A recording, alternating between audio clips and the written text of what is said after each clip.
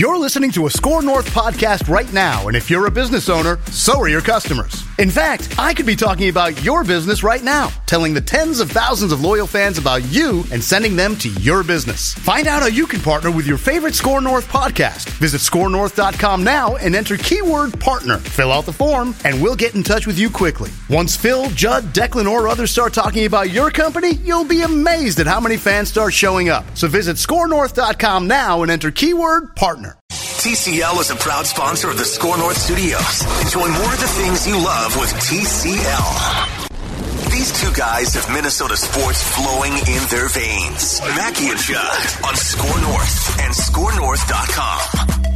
But I guess I'm really fortunate that I'm here in Kentucky and I have 160 acres that I can, in between meetings, I can go get on the four-wheeler or on the tractor, go fishing or shoot guns or whatever I want to do. So it's not like I'm totally quarantined, even though I am, but I really miss being around the players. And so they're probably going to get an extra dose of me when they get back.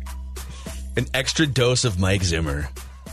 Did anyone really ask for an extra dose of Mike Zimmer? I love Mike Zimmer, but Mike Zimmer is enough, Mike Zimmer. The players probably absolutely love the virtual offseason program in which they can say, you know what, I'm having some problems. It's a technical glitch, Mike. I got to go. How great was that, though, on the conference call? And I think it's the first time in some time that Zim has talked, probably since the draft. But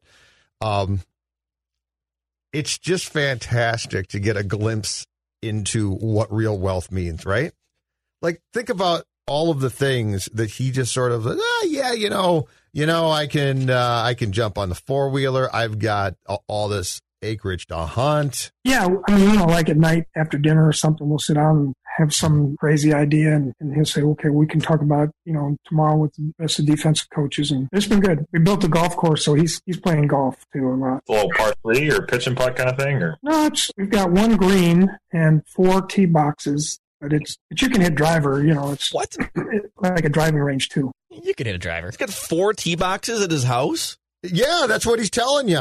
So he's got land to hunt on, separate from what must be his golf course land that they just happen to say, we're quarantined. What should we do? Let's build a small golf course. See, all right, this is proving my theory, all right? I'm not rich. None of us are rich in this room. All right, we can only imagine what it would be like to have 4 tee boxes at whatever palatial estate we own in the middle of America. But Zimmer Ranch, man, Mackey Ranch. But this is what I'm getting at. Like, rich people. This is my theory. Rich people don't even know why they need more money. Like, there's a certain point, and I've contested this with NBA players and like some of these contract negotiations in baseball that Scott Boras leads throughout 4 months, and a guy will sit out 3 weeks into spring training because my client wants $280 million, and you're only offering $240 million, and there's a $40 million impasse. It's like, at a certain point, the only thing you're doing with the extra money is putting an extra tee box in your backyard. I think we need an extra bowling alley in our 40,000 square foot mansion. Like, what do you need it for? At what point do you look at people that live with you and say, yeah, it's quarantine. And your son says, Dad, I'd like to golf. And instead of being like, that's too bad, or holy cow, there's a golf course right down the street from us. At what point in time can you safely say, probably without even having to look at your own bank account, oh, okay, cool. We'll just put one in. We'll just build something. We'll just put one in. Don't worry about it. It's hilarious because he's going through all the list of things he's doing while quarantining. And I'm like, wait, hold on a second. If I've got all of these things at my ranch, guess what?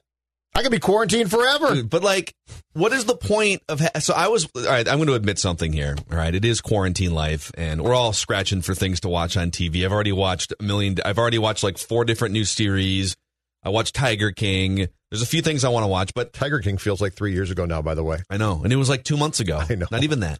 And so my wife loves to watch all of the Real Housewives shows. Oh, yeah. Yeah, Dawn likes those. From New York to Beverly Hills to Orange County and Atlanta. Like, there's like 7 different. All right. For you. So we watch all of them. And I can't remember I think it was Beverly Hills. No, it was New York because they were in the Hamptons. Okay. They went to it was like all the Real Housewives of New York, all 6 of them, just bombed off their asses. Mm-hmm. going to some rich people party in the Hamptons at this house that had, among other things, a full bowling alley with 5 lanes and a bar, like a separate bar. So it had, I don't know how many square feet it was. It's like a $20+ million house in the Hamptons. And this is my point. Why do you need a bowling alley in your house? Why do you need 4 tee boxes? The only answer is because you don't know what else to do with that much money. Because you can.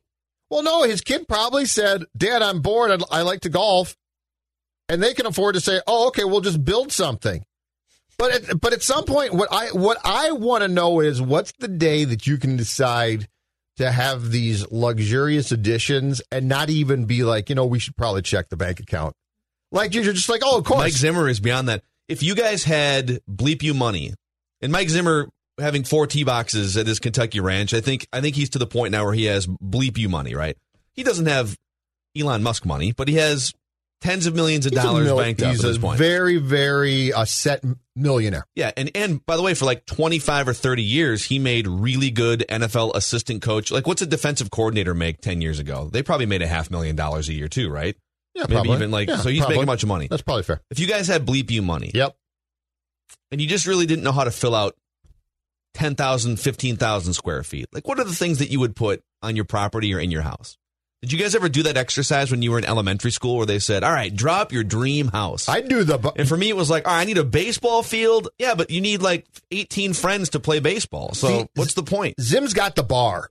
And because when he built this Kentucky ranch, which I remember reading about this, I think he built it like 5 years back or something, that they got the land and built this thing.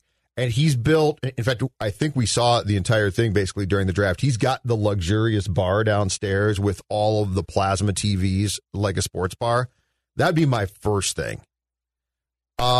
So one of every type of beer in America. One of every type of beer. Multiple refrigerators. I would have taps for all of them. I would have taps for sure. But then, like, you think about this. So let's say you have 4 tee boxes and a green and a driving range. You literally have to have someone on your payroll that mows that down every single day. Like, you can't just have weeds growing out of your tee box.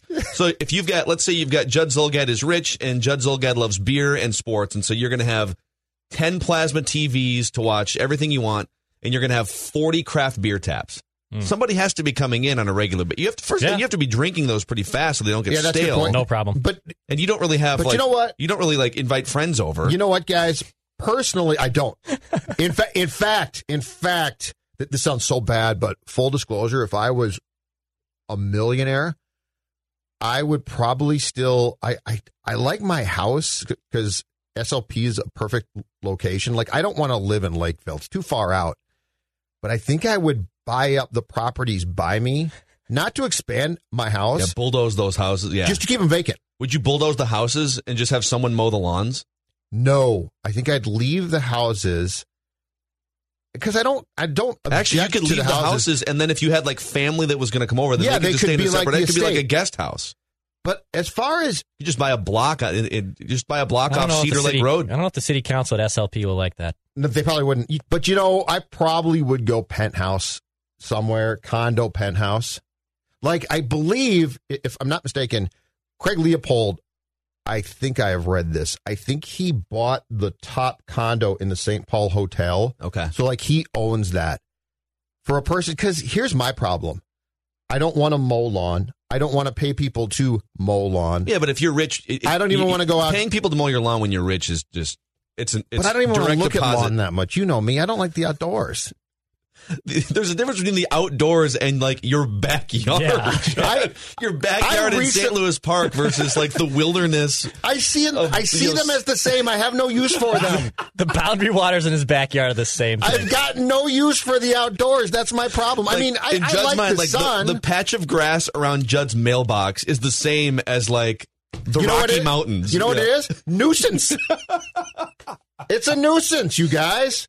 I saw a dandelion out there. Just blaze the whole thing. Just take a flamethrower to all of it. You would, you know what? You would love Arizona. My dad lives in Arizona. I do like Arizona, and there's no grass. Everyone's lawn is just rock and dry heat. Yeah, it's like 110-degree dry heat. I don't like that, but I like the March dry heat, like the 85 dry heat. Oh God, I hate that. Really? I hate sweating. I hate humidity. There's another Mike Zimmer quote in here. I've not heard this yet, but this is labeled by Declan. Zim on life? Yeah. Okay. My day today, I woke up, I got a skid steer. I went in the back, did some work way back there. Then I came back. We had a defensive staff meeting and the offensive meetings with the players, and then took a break. And that was this afternoon after the defensive meetings. And I took a break, got on the tractor, and got the fields ready for the plant. And then came up here for a defensive meeting. So defense staff meeting. So, and then in the evenings, we just kind of hang out, build a fire, and take out. Or we got a smoker, so Adam loves smoking stuff on the smoker. He'll go jump in the hot tub, and I'll watch some Chicago PD or something. I figured it out. I've watched so many god awful things on Netflix, including my latest discovery is the show called The Circle, where it's a bunch of people trying to catfish each other. It's great. I would watch a Mike Zimmer reality show, the Zimmer Ranch reality show. Oh, yeah, you would. So would I. Can you imagine getting inside access to Mike Zimmer hunting on his property? But he does, to his credit, he makes it abundantly clear, unlike Judd Zulgad, he enjoys the outdoors. So, he likes the land because he likes to work the land and hunt on the land. So he doesn't just pay people, I'm sure he does, but he also actually works his land, which is where I just say no. And are you a little disappointed that the coach of your National Football League team is a Chicago PD guy? Of all the Dick Wolf shows to watch, Law and Order right here, right? But Chicago PD, I used to talk to Collar about this because he knew people that liked it, is the most unrealistic cop show of all time. I've never watched an episode. Another member of the Chicago PD has been shot and killed. Can we find who did it this week? Okay, but next week, another member of our team. It's like, to its credit, the original Law and Order series tried to really put a cap on over-the-top character development, and they went with crimes that got solved. And, yeah, it wasn't always as realistic as possible, but Chicago PD is the 180 polar opposite of, this week the sergeant's been shot again for the 13th time in a row. Can we find the bad guy? It's just a bunch of crap. So bad shows him. Have you been able to dive, other than our action movie rewinds, have you been able to dive into anything beyond sports reruns? Or are you just sitting in the dark waiting for our next show? Oh, you know what? No, I watched did I watch 2 or 3? I watched 3 documentaries alone on Saturday. In fact, I was going to bring them to Gyro Dreams of Sushi or what kind of discoveries. I watched 8 Days a Week, which was the Ron Howard documentary did a couple of years back on the Beatles touring years with new footage, and that was a very quick, good watch. I watched a really sad documentary on the last tour that Glenn Campbell did, which was just tear-jerking because he was battling Alzheimer's and trying to still be on tour and be Glenn Campbell, which couldn't have been easy. And then I saw one on Hulu that was really good. It was fairly lengthy, but it was a fairly quick watch, too, on these 3 triplets in the New York area who in 1961 were born and then given up for adoption. And there was this whole I feel like I saw this one night and fell asleep after 30 minutes where they're given to different families as basically an experiment. Yeah. It's good, though. Yeah. It's very disturbing. See, you're much more highbrow in what you've been watching. Well, it's because of Dawn. I have to be. Because, that's what she watches. She wants to watch the documentaries? She watches the documentaries. Now, she'll watch the crap, too. Don't get me wrong. But she'll watch pretty intelligent stuff, and it's like, okay, it's good. Last weekend, we literally binged a show on Netflix. I can't remember what the name of the show was, but they brought in a bunch of 20-something hornballs. The most gorgeous model-looking people ever. Yeah, this one's good. And they told these people, "Hey, this is a reality show." The initial explanation to them was, "You're all going to come to this island. You're all single. Everyone's going to be super hot, and you're all going to come to this island to be on this singles reality show." And then when they got to the island, they told them, "Hey, there's a $100,000 prize to whoever winds up winning at the end. But the catch is, if you so much as kiss another member of the cast during your time here, we will deduct money from the prize pool." Too hot to handle. Too hot to handle. There it was. And that's what I've been. And does it not go that's well? That's my life on the weekends right now, just watching the trashiest reality show. So they wound up. All right, spoiler alert. If you don't want to hear the end of Too Hot to Handle, at this point turn your podcast down. Who cares? Give it to me. Tell me. I'll never watch it. So they wind up through a series of, you get fined $3,000 if you kiss somebody else. You get fined $6,000 if you let's just say round second base on your way to third base and maybe slide into third base.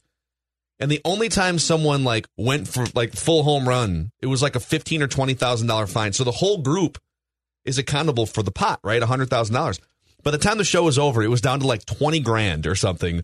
But they said, all right, if this couple can stay in a fantasy suite together tonight, overnight, and not touch each other physically, we will put all the money back in the pot, and then the winner will wind up getting, close to $100,000 still.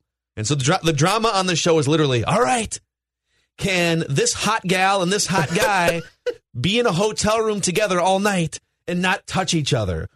And if they can, someone's going to win $100,000. Genius. I can't believe I'm saying this out loud. And they did. They did. And then they wound up splitting the pot among the ones that were still there. Shouldn't this like they split it among like 8 people or something? Shouldn't the pot have been at least $1 million?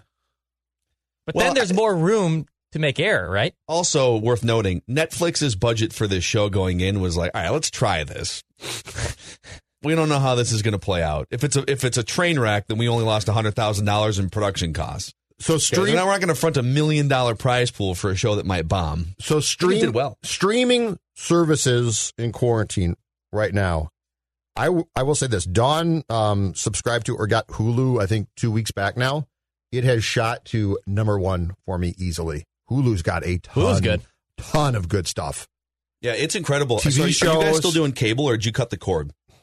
So you're doing cable still and doing like Hulu cable. and stuff. Yeah, it's not. So smart. the best decision, and I'd go back to cable at some point too. And for a long time, Phil Mackey here for Xfinity. I'm back. What I was gonna say is, I think like cable companies like Xfinity are rolling out packages that look more like YouTube TV and Hulu. If you don't want the box, you just want some sort of a connected option. They are rolling those out, but yep. YouTube TV and Hulu TV are like $50 a month. Yep. You get all the channels you would watch anyways. The only one you don't get on YouTube TV that I would like to watch is NFL Network. Yep. And you can pay separate for NFL Network on other platforms, but like you wind up going with YouTube TV for $50 a month, and Netflix for like $15 a month, and then you can, if you want to do Hulu on top of that, like you wind up paying less than $100 a month for all these platforms. So it's amazing. The pro move is to split these costs. So I do YouTube TV with actually Seth Auger, former social media Seth, and also Danny Cunningham, our former Wolves reporter, and then another employee too. So it comes out to like $12.50 a month, right? You can have up to 6, and then so here's the kicker: like technically, you're supposed to be family, so one of you guys might have to change your name to like I'm the dad, Declan Auger. No, yeah, I'm the dad. Seth, it's under Seth my Goff. name, and then I invited everyone. No. This is my family. And thanks, Charles Manson. You can only have up to 3 people watch at the same time, but the way around it is all these apps, like if you're watching Fox Sports Go, you can log in through your YouTube TV app, and then that way everyone can technically be watching at the same time as long as you're not through YouTube TV. And I do the same thing with Netflix. I split that with my siblings, HBO, another friend. So all of these are like cut in half. So you can really get really frugal with it. Yeah, it is. It's a revelation. Like it is. I think Royce is YouTube TV now too. It's the best. It's pretty badass. I might have to explore this one. So yeah, we've got Netflix now, Hulu, Amazon. Is that right? That's one Amazon too. Prime Video. And then the new sneaky one that I discovered last week, Peacock, which is a huge trove of NBC programming. Peacock. Really? It's a new app. It's great. It's really good. What, like old stuff? Old stuff, news, or old stuff. Like, can I watch stuff? like ER from the 90s with George Clooney? I believe you can. That's on yes. Hulu. ER is. I got hooked Hulu's on that. I love ER. Hulu has Mary Tyler Moore. Yep. Cheers, the original Newhart show when he was a therapist in Chicago, not to be confused with when he was, I think he ran a place out east. But they've got a ton of good TV shows. I saw our old buddy, since we're talking about all our old Score North friends here in this segment, Ross Brendel was tweeting yesterday. He just finished watching all 260-plus Cheers episodes from the beginning of the series all the way through the end. I don't know how long it took him, but if you guys are going to carve out like a full 48 hours, Saturday, Sunday, you're not going to move from the couch, and you could binge a show from at least 10 years ago or further back, what would you sit down and watch? There's a lot of them that I'm like, I'm good just watching that for the first time. Comedy or drama? Anything you want. But something that ran for like 3, 5, 10 years, right? Like, would you watch Seinfeld front to back? No, I'd probably watch, if I did that, I'd probably watch it, and I think this is available on Peacock as well, The Rockford Files. Great PI show. James Garner's fantastic. Law and Order, I've seen them also. About once a year, I sit down and I always binge Entourage, which is just a show that gets more painfully cringy each year that passes. That was the coolest show for me when I was like 19 years old and going to frat parties, and we'd all gather around and watch Entourage on Sunday night. I was like make a WAP or something. 12 stupid. or 13 against my mother's will, watching that with my brother, who was around the same age too. So, and that's a show that it would not last a season in 2020 culture. If they put Entourage it's basically just like a bunch of dudes trying to hook score up chicks. It's so demeaning. It was one of the first huge. I mean, HBO came out of the gate. They've had movies and stuff. It used to just be like if new movies come out from the movie theater. Oh, HBO, right? yeah. But then I feel like Sopranos. What were like the Sopranos? 6 Feet Entourage? Under. Yeah. Deadwood. That Sunday night programming in my house was like from 8 to 9. If we dropped a fork in the kitchen, we wouldn't see the light of day for the next week, because that was my parents' 1 hour to be away from us. Don't forget Fraggle Rock HBO show, okay? Fraggle Rock was great. I don't know. Fraggle Rock. That's kid shows. Great stuff. Sex and the City was an HBO show. That's right. So, and I think this one is on Hulu as well. Dawn has been binging the old hospital show, St. Elsewhere. It's another one. Like I have not seen St. Elsewhere either. So what's really weird is St. Elsewhere was the storyline was based in Boston. So there's a 1985 episode where the doctors go into, and it's shot in St. Elsewhere fashion. So it's a drama. It's not a comedy. They go into the Cheers bar and are berated by Carla, but there's no laugh track. It's really, really weird. It's good, but it's really weird. So I would probably go, like, I have this major nostalgic sweet spot in my heart for early 90s sitcoms. Like everything from Home Improvement, Family Matters, Boy Meets World, Step by Step, Perfect Strangers, like all that stuff. I would go back and watch every episode of Full House. Full House was my absolute favorite show in the early 90s. Full House and Family Matters ran back to back. Fridays, right? Dude, TGIF, man. Yeah, TGIF. That was slightly outside my wheelhouse. Well, with HBO Max coming, that comes in a couple weeks here. So if you're an HBO subscriber, they're doing a thing called HBO Max, which is the same price, and they're adding a backlog, a catalog of old TV shows like this from the 90s and 80s onto it, including The Fresh Prince of Bel-Air, which is the one that I'm excited to rewatch because I loved watching that as a kid, too. Really? Yeah. Here, I'll pull it up quick. Interesting. I did not know that. Here for it. Oh, good. Something else I can pay for. Here for it. We got to get to Doogie and a scoop session here in just a couple seconds.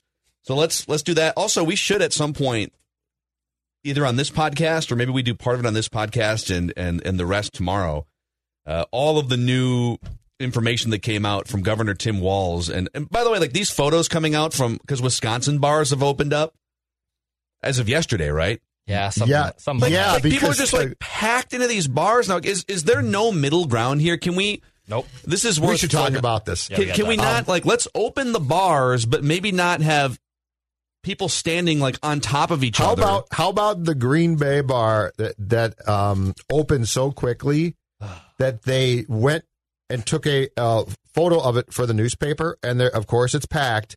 There are still St. Patrick's Day decorations hanging because they closed basically on St. Patrick's Day or around that time. So they didn't do any prep or anything? There's zero cleanup. Like, forget the virus. I'm just talking about John normal Taffer. hygiene. Imagine John Taffer walking into that place. Shut it the bleep down. So, all right, we should talk about this. Yeah, scoop session with Doogie here in just a couple seconds. Let's talk about Federated Mutual Insurance Company here, partner of the Mackey and Judd podcast and of Score North. And speaking of local businesses, whether you are a bar owner or retail store owner, whatever it may be, you local business owners are our community partners, our neighbors, our families, and our friends. And with even more information out here as of yesterday in the state of Minnesota, you may need to update your communications to employees. You may need to update your pandemic response plan here, because it's not just going to be a switch flipping. There's a lot of things to be determined in the next few weeks. When you need Federated, whether it's right now or sometime down the road, Federated is here to help with trusted resources on their website at federatedinsurance.com. You can also just call your local marketing representative to access those resources as well. Federated, based in Owatonna, Minnesota, over 100-plus years of experience helping business owners. At Federated Mutual Insurance Company, it's our business to protect yours.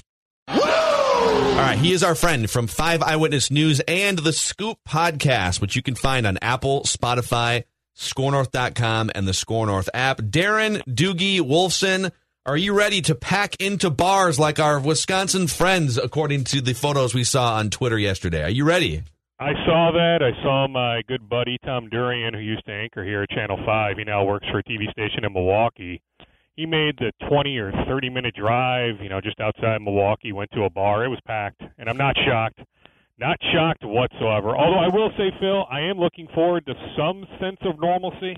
Like my two boys in particular, one wants to play soccer. One is just passionate about baseball. He's looking forward to playing Little League. So I'd like to think maybe by July or August, I don't know how exactly it will look in terms of social distancing. Like I was even thinking about, do you need a permanent catcher in Little League? They share gear, right? But now, in this day and age, you can't really share catcher's gear. So I'm curious to see what it looks like. But I hope for their mental well-beings that they can play sports at some point this summer, that we can have some sense of normalcy. Doogie, we have a scoop for you, actually. Declan has the most searched terms in Wisconsin on Google here for us yesterday. All right, Doogie, these were according to Google Trends, Wisconsin is being very Wisconsin last night. It was number 1, when do bars open, Wisconsin? 2, bars open. 3, Wisconsin bars open. 4, Green Bay bars. 5, bars open in Wisconsin. I love it. I could only hear him faintly, but I'm assuming the word bar was in almost every single one. Yes. And then maybe Brett Favre for like a 6th. That is correct. So, Dukes, where do we potentially stand with the steps that Governor Walz took on Wednesday here, as far as teams being able to congregate again in some way, shape, or form in the professional sports to resume some type of workouts? Are we still a ways away, do you think, as far as the leagues are? Or do we get closer, for instance, to the Wolves being able to open the doors? And I think the NBA is allowing something like 3 or 4 players in at a time, but a coach can't be there. Yes, more so the latter. I mean, even look at Minnesota United, right? I mean, they are training right now at the National Sports Center in Blaine. Adrian Heath, other coaches have the masks on. Guys get their temperature checked. When they get to the facility, they can't go inside. The locker rooms are closed, so they come dressed to work out. They work out individually. There is social distancing. Then they leave. And if they have a certain temperature, I think it's 100.4 or above, they are instantly sent home. So, yeah, I mean, we're making progress when it comes to MLS. Yeah, I do foresee Mayo Clinic Square being open here, as soon as next week for Wolves players to work out. I talked to Gary Trent Jr. the other day, former Apple Valley High School star. His dad still lives in town, Gary Trent Sr., the former Wolves player. And the Blazers are one of a few teams. The Cavs are another. I think the Nuggets are now at the point of having their facility open. I mean, everything is pretty much open in the states of Florida and Arizona. So presumably the Heat, the Magic, the Suns have access to their facility. So, yeah, I think it's a matter of when, not if, Judd, that the Wolves will be able to work out. Doogie, I think the biggest hurdle to get over here from a PR standpoint and even just mentally for players and maybe even physically for players, whether it's the NBA or Major League Baseball, whoever winds up coming back first, and the NFL in the fall, there's going to be positive tests. Whatever form you bring sports back, empty stadiums, empty arenas, you can be testing on a daily basis. Players are going to test positive to some extent, whether it's one, there might be, LeBron James might test positive for all we know. And I think the question is going to be, how are leagues and teams prepared to handle that? Are they okay with it? Is there a communications plan to the public so people don't freak out? Is it something that would just shut everything down? In which case, if a positive test is going to just shut baseball down or basketball down again, then maybe we shouldn't even be having these conversations. But do you have any idea where, just in your conversations with people, in the local front offices and teams, where people stand on that discussion? All over the place, Phil. I mean, what about, so I saw the story in the Wall Street Journal this morning that Major League Baseball plans, if everything goes through, that they would have tests readily available. But what happens if, somebody tests positive, but then, it's 24 or 48 or 72 hours when the actual result comes in. Yep. Like, are they going to have access to the testing results snap of the fingers? So say somebody gets tested on a Monday, you don't get those results back until Wednesday. Okay, well, then he's been in the clubhouse. He's been around so many different, personnel when it comes to, players, trainers, coaches, and so on. So how do you combat that? But then I saw, I don't know if you guys brought up the Blake Snell comments from Twitch yesterday, the former Cy Young winner for the Tampa Bay Rays. I mean, he went off about how, he's not willing to put his life on the line. Now maybe that's a bit over the top. Like, there's not a lot of evidence to suggest that individuals in their mid-20s are, going to die. Yeah, there are some instances of that, but we've seen a number of athletes, Kevin Durant and so on, Donovan Mitchell, guys who have tested positive, Marcus Smart, and have been okay. But, my concern would be, what about players who have older relatives living with them, right? Or a family member with an underlying condition, a pre-existing condition, or somebody somebody we know real well, Kyle Gibson, now with the Texas Rangers, right? Colitis, his ongoing battle with that, going back to last year, how that derailed his 2019 season. He, in many ways, is at risk. So I don't know, Phil. I mean, I would say it's all across the board. To me, it comes down to money, unfortunately. How much money is enough, for guys to feel like, okay, I'm willing to put all that at risk. I mean, there are risks in our lives on a daily basis, right? I just drove in to the station. It's nice to be here in the TV sports office because right now there's nobody else here, so I can get some work done and be socially distant from anybody else in our newsroom. But I hop in the car, there's risk, right? When I'm driving to the office, I think the point is, maybe to a larger extent, you're putting others at risk, right? You can be asymptomatic and you don't even know it, and then, somebody else tests positive, and then you don't know how they're going to react. And Snell also brought up a good point. We're still trying to find out, long term, what does this virus do to you? You can survive it short term, but long term, are your lungs completely destroyed? Your respiratory system. What sort of long-term damage is done to your body?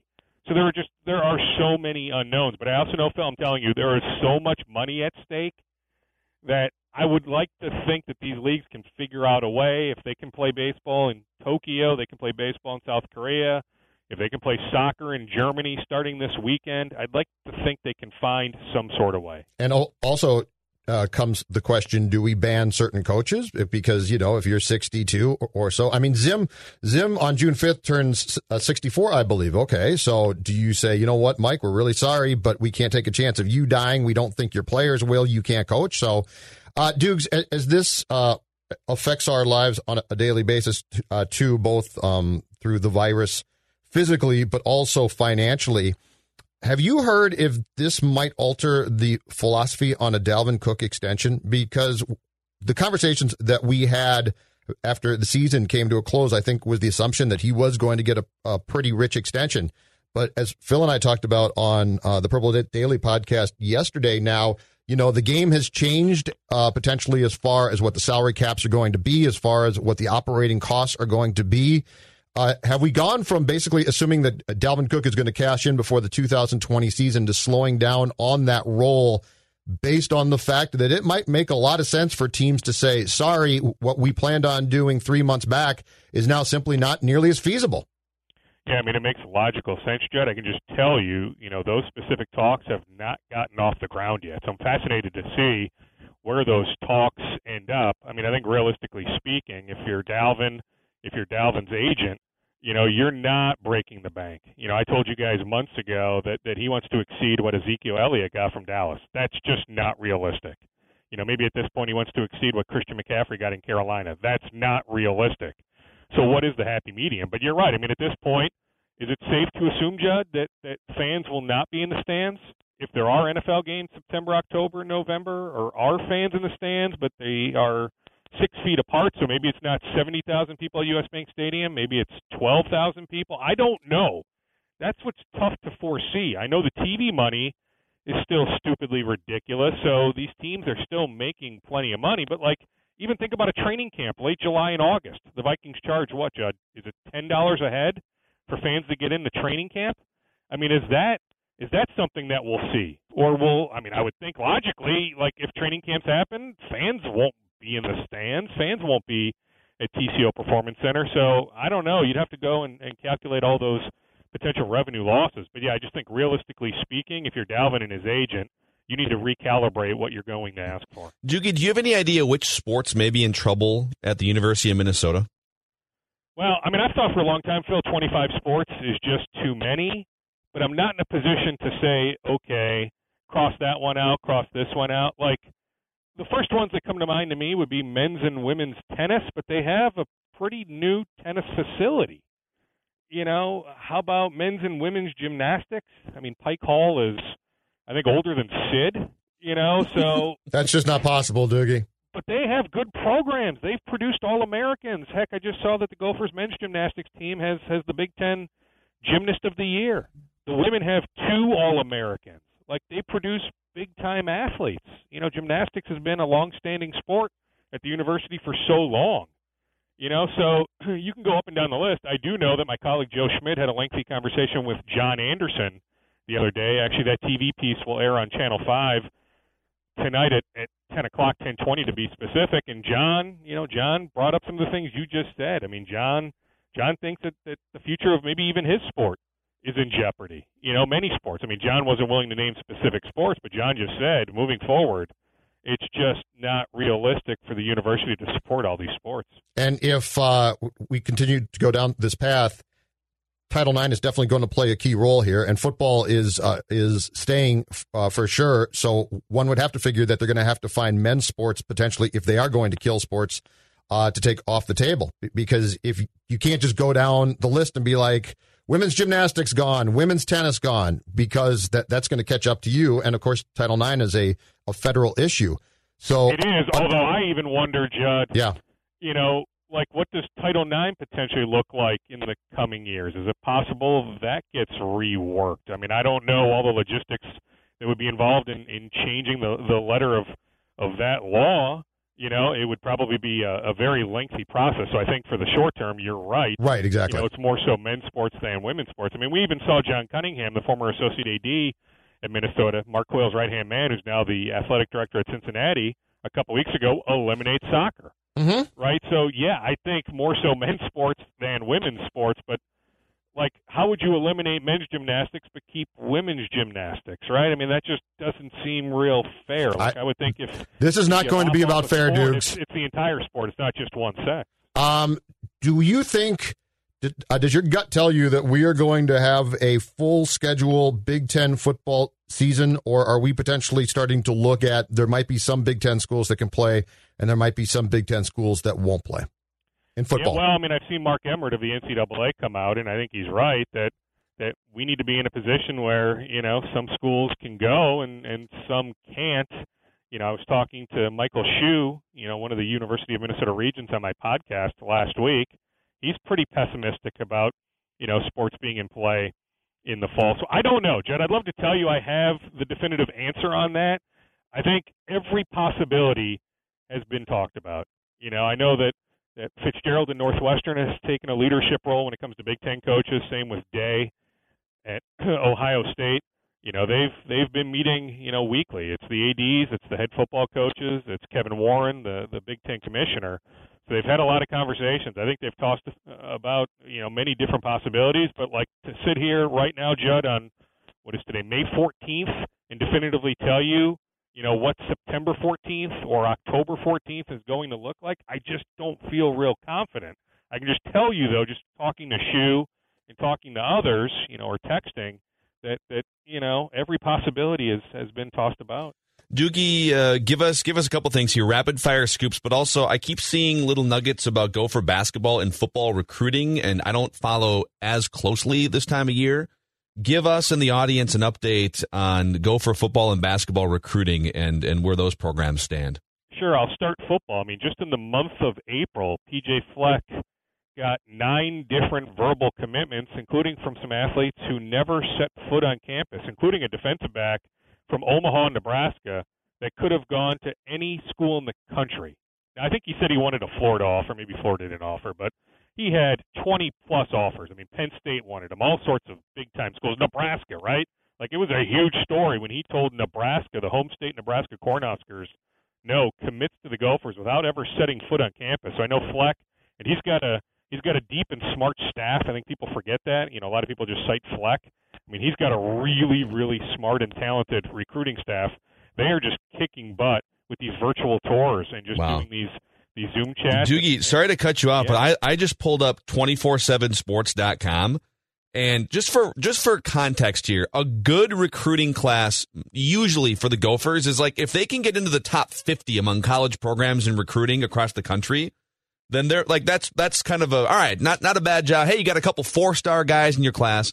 According to 247sports.com, the Gophers currently rank 7th in the country in recruiting for the 2021 class. They have 5 4-star recruits already on board. The only teams ahead of them are Ohio State, Tennessee, North Carolina, and Mac Brown are 3rd right now. Clemson, USC, Florida. Notre Dame behind the Gophers. Michigan, LSU, Alabama. Now, this could obviously change as those schools ramp up and get some 5-star guys. But like, you never see the Gophers on that level recruiting. Yeah, I mean, they keep raising the bar, right? I mean, you know, to get a Rashad Bateman to come here to tell Georgia no. Remember, the Georgia Bulldogs, the home state Georgia Bulldogs, offered him, now, albeit it was last second, but Georgia said, Rashad, we want you, you know, and he keeps his commitment to Minnesota. So we've seen it. Like, we've seen it come to fruition on the field. You know, so, yeah, he is recruiting, Fleck and his staff. They have been recruiting big-time athletes. But, yeah, I mean, you have the number there if you have the 24/7 site up. I just know in the month of April it was 9 different commitments. And if you look at the 9, like, just about all of those kids had other big-time offers. I'm not big on the star rankings, although I think, you know, for perception's sake, it would be nice if at some point maybe they even land a 5-star. Like, 4 stars are a big deal, right? Because we haven't seen 4 stars around here, at least many 4 stars. But maybe at some point they land a 5-star. So I get it from a perception standpoint. That would be nice. I just look at the other offers these kids have. And just so many of these kids have other Power 5 offers. And I'm not just talking 1 or 2. Like, for a lot of these kids, 8, 9, 10, 15 other Power 5 offers. So, yeah, I mean, Fleck and those guys are dominating, and I think they'll be really good. I mean, if there is a season this year, you know, figure it comes down to them in Wisconsin for the Big Ten West Championship. I mean, I think it's when, not if, the Gophers are playing in the Big Ten Championship game, and if they're in that game, there's a chance that for the first time since, the early 60s, the Gophers end up in Pasadena. Like, I'm now to the point of it's going to happen in my lifetime. 10 years ago, I wasn't sure that I'd see my alma mater in Pasadena. But now I'm to the point, Phil, where I think my alma mater in my lifetime will play in the Rose Bowl. Come on. Here we go. Well,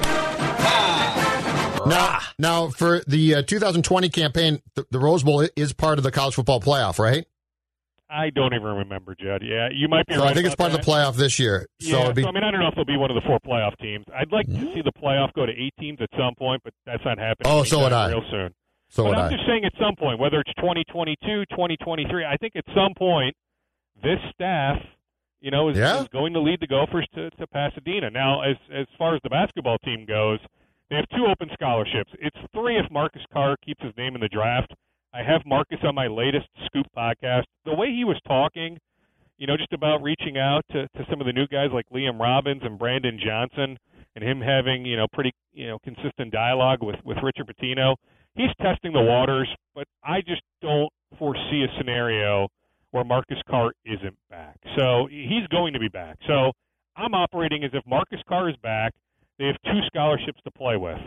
Pretty much any transfer that is breathing right now, the Gophers have inquired on, but there's some good ones. Like Nogel Eastern was a good player for Purdue. He's a transfer. Now, he's a sit-one guy, sit-one, play-one, although all these guys will attempt to gain a waiver to be eligible right away. But like Nogel Eastern, he has a half-brother, Devin Eastern, who's part of the Gopher football team's 2021 recruiting class, a big-time defensive lineman from Shakopee High School. So there's a family connection there. So I was told by a Gopher source, they'll at least make the phone call. Mac McClung, who's this unbelievable dunker, but he's a really good scorer. He's leaving Georgetown. He tested the NBA draft waters.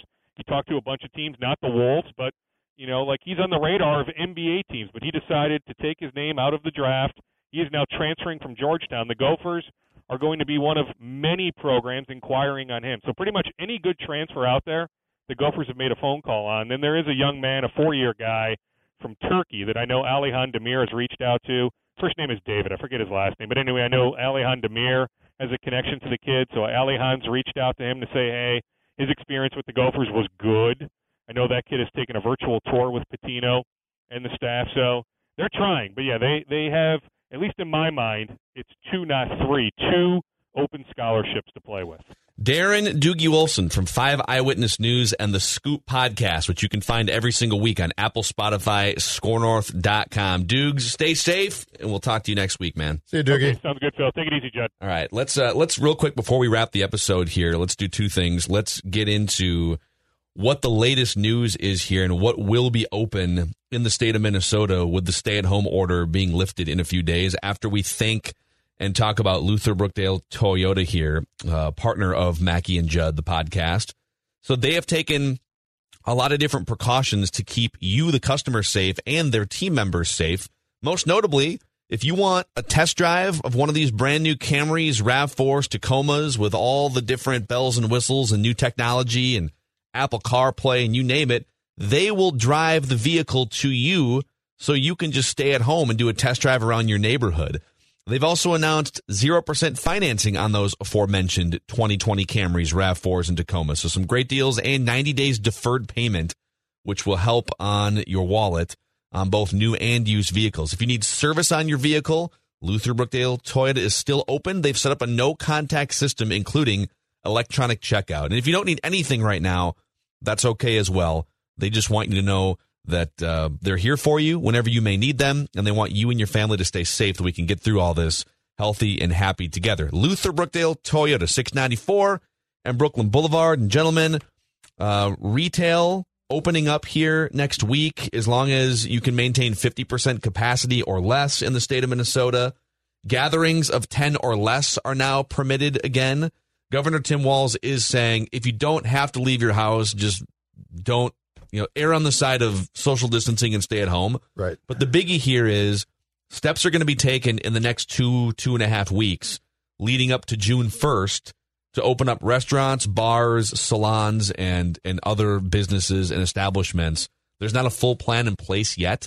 I think the biggest thing I keep hearing as I know that the owner of Jack's, which has been open for 100 years here in the state of Minnesota, posted a heartfelt Facebook video essentially saying, listen, if we even open up at 50% capacity, we will lose money and we will maybe have to shut down. Mm-hmm. So there's just even opening up bars and restaurants with social distancing and 50% capacity might sink some of these same places. It might not be any better. It might even be worse for them if they open up at 50% capacity. So this is where I'm conflicted. I want to keep these places open. And so partly because I'm fat and lazy and partly because I want to keep restaurants open, we're doing takeout 3-4 nights a week. All right. Right. But I also on June 1st don't feel comfortable sitting in a crowded bar. I don't personally feel comfortable doing that in 3 weeks from now. Where do you guys stand with all this? I'm not at all. The first thing that I will do is go to my barber and get my damn hair cut because I absolutely have to because I can't stand my hair being this long and I can't get it cut because Dawn's like, I won't do it because we don't have the right clippers or something. You just want to cut your ear off and be responsible. I don't even care at this point. Just cut my ear off, just get the hair cut off. But as far as bars and restaurants and as far as going and sitting at bars, I mean, I saw the pictures that came out in Wisconsin after the decision came down yesterday in bars, and I just think it's crazy. I'm sorry. I don't want bars to close at all. I don't want restaurants to close. But if you're asking me, am I comfortable after what we've been through, basically going right back out and sitting by a person or near a person on a bar stool? My answer is no, and I won't be for some time. And look, the conversation that we had before is my basic concern. My fundamental fear is not that I'm going to get this and die, okay? And I see that tweeted a lot. You're not going to die. Well, first of all, you might die, but that's just to be clear, you're more likely to die than me and Declan. All right, well, 100%. But here's my honestly ultimate fear. Oh yeah, well I'm 50 and I'm not in great shape. Although Phil, what did you tell me when you turned 50? There's a guarantee you make it to 50. Yeah, there's no guarantee you make it to 60. That's exactly right. This was before COVID. But the scary thing is twofold. One is is you don't know if you get this. You cannot guarantee how it's going to impact you, because to say that young people don't die is absolutely not true. There have been people in their 20s, 30s, and 40s who have died. It's not big, but guess what? If you're on that list, too bad. It's not like you can, you die and like, well, yeah, okay, but I'm just one person who died. No, you're dead. The second thing that really scares me, as we discussed earlier on this podcast, is not knowing what the impact of the virus is on you. I mean, we've read about people having, and I think it's young people having strokes, lung damage that you can never repair. Yeah. I now see that there's kids I think it's largely on the East Coast, who are getting the virus, are having huge inflammation and swelling, and it's killed a few kids. And I go, again, it's small, but guess what? If it's your kid, you're not like, yeah, my kid's dead, but it's a very small list. You're like, no, my kid's dead. So am I going to feel comfortable just popping back over to the bar and sitting on a stool and watching a game, which I love to do? No, it's going to take some time here. And I'm not saying that there has to be the vaccine and it has to be totally eradicated. But I'll sure tell you this right now, June 1st, I ain't back to being the Judd that I was on March 1st. It's going to sound very pompous butthole here, but I love living in the North Loop. It's tucked away. It's not like Uptown where there's people all about. So I'm excited to be able to go out to one of my favorite bars, like go to Red Rabbit, and be able to sit there and get served a cocktail. Drink about 9 of those Manhattans. And stumble home, which I've done numerous times. That's a lot of alcohol. And I know that those bars, even at its peak, like, yeah, they'd be pretty busy on a Friday or Saturday night, but in general, it's low key, and that's why I like going there. But I think with people being so stuck at home and wanting to get outside, those restaurants are going to be like, there's going to be people still like lined up just to get inside of a 50% capacity bar. So part of me is, yes, I'm honestly eager. I want to get out. I want to be served a cocktail at one of my favorite establishments, but I definitely have trepidations about being around people in a close proximity. Right. Like, there's no way in hell I'm going to go to Cuzzy's once these bars reopen. I mean, it's a great bar. It's amazing. It's a great bar. I love it. It's also super. It's a cramped. small space. It's a small space. It's elbow to elbow. So there's certain places I'm just going to avoid like the plague. But there are going to be places where I'm going to have to figure out, can I get a cocktail here and can I be socially distanced? I think that's the biggest hurdle. What is your guys' faith? And I guess this is the starting point for me of being concerned. What's your guys' faith in your fellow human being across the board to handle this correctly? Well, I would say generally low, even outside of this circumstance. Correct. I agree. I always assume that, on the road, someone's going to swerve into me. And so that's where I'm so conflicted here, because at some point we have to start taking steps. And I am glad that we will start taking these steps in the state of Minnesota the next few weeks and be ready if there's another wave or outbreak to scale back again. I think if you just back up a step, the main goal of the stay-at-home order was to reduce pressure on hospitals, right? Mm-hmm. It was to flatten the curve and reduce pressure on hospitals so that if people are in grave danger of dying from COVID, there's a ventilator available. There's an ICU room and bed available for them. And based on all the data and statistics, we have done a really good job. We have accomplished the goal over the last 60 days in the state of Minnesota, for now, of not overwhelming hospitals. And the result of us going all in on not overwhelming hospitals, which was a necessity, is that businesses are closing, people are without jobs. We've experienced that firsthand here with a lot of our friends and teammates being laid off 2 weeks ago at Score North. People are jobless because of it. And so, there's really no winning here if you're Tim Walz. No. If you open up too quickly and you open up too fast, yes, you're going to piss off a lot of people who get sick and lose parents and grandparents.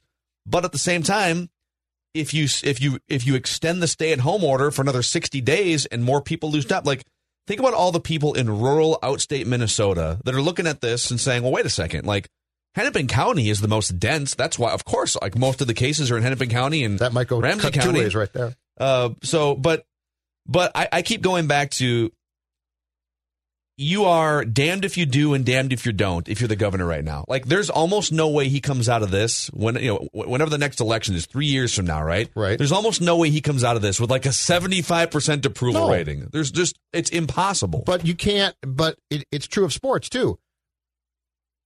it's a PR nightmare if people rush back and get sick, but it's a current ongoing PR nightmare and a financial one if you are not either playing games or having your public go to restaurants and bars. Now, here's the tough part of this discussion. Personally, I'm not going back. I just need to see it play out. I need to see what the statistics are. The tough part of this discussion is the very people I don't trust, because I think that they're going to go back and abuse this and not be smart, are the very people that people like me need to do exactly that. Because if they go back and they don't get sick, guess what? I'm feeling pretty good about myself. Right. If we now have them all go back and this group of people's like, well, I haven't been out, I just need to be out. And we have a spike in COVID-19. Guess what? That tells us some important things. So I'm torn here because I don't want to see people get sick and deathly sick and potentially go into the hospital and die.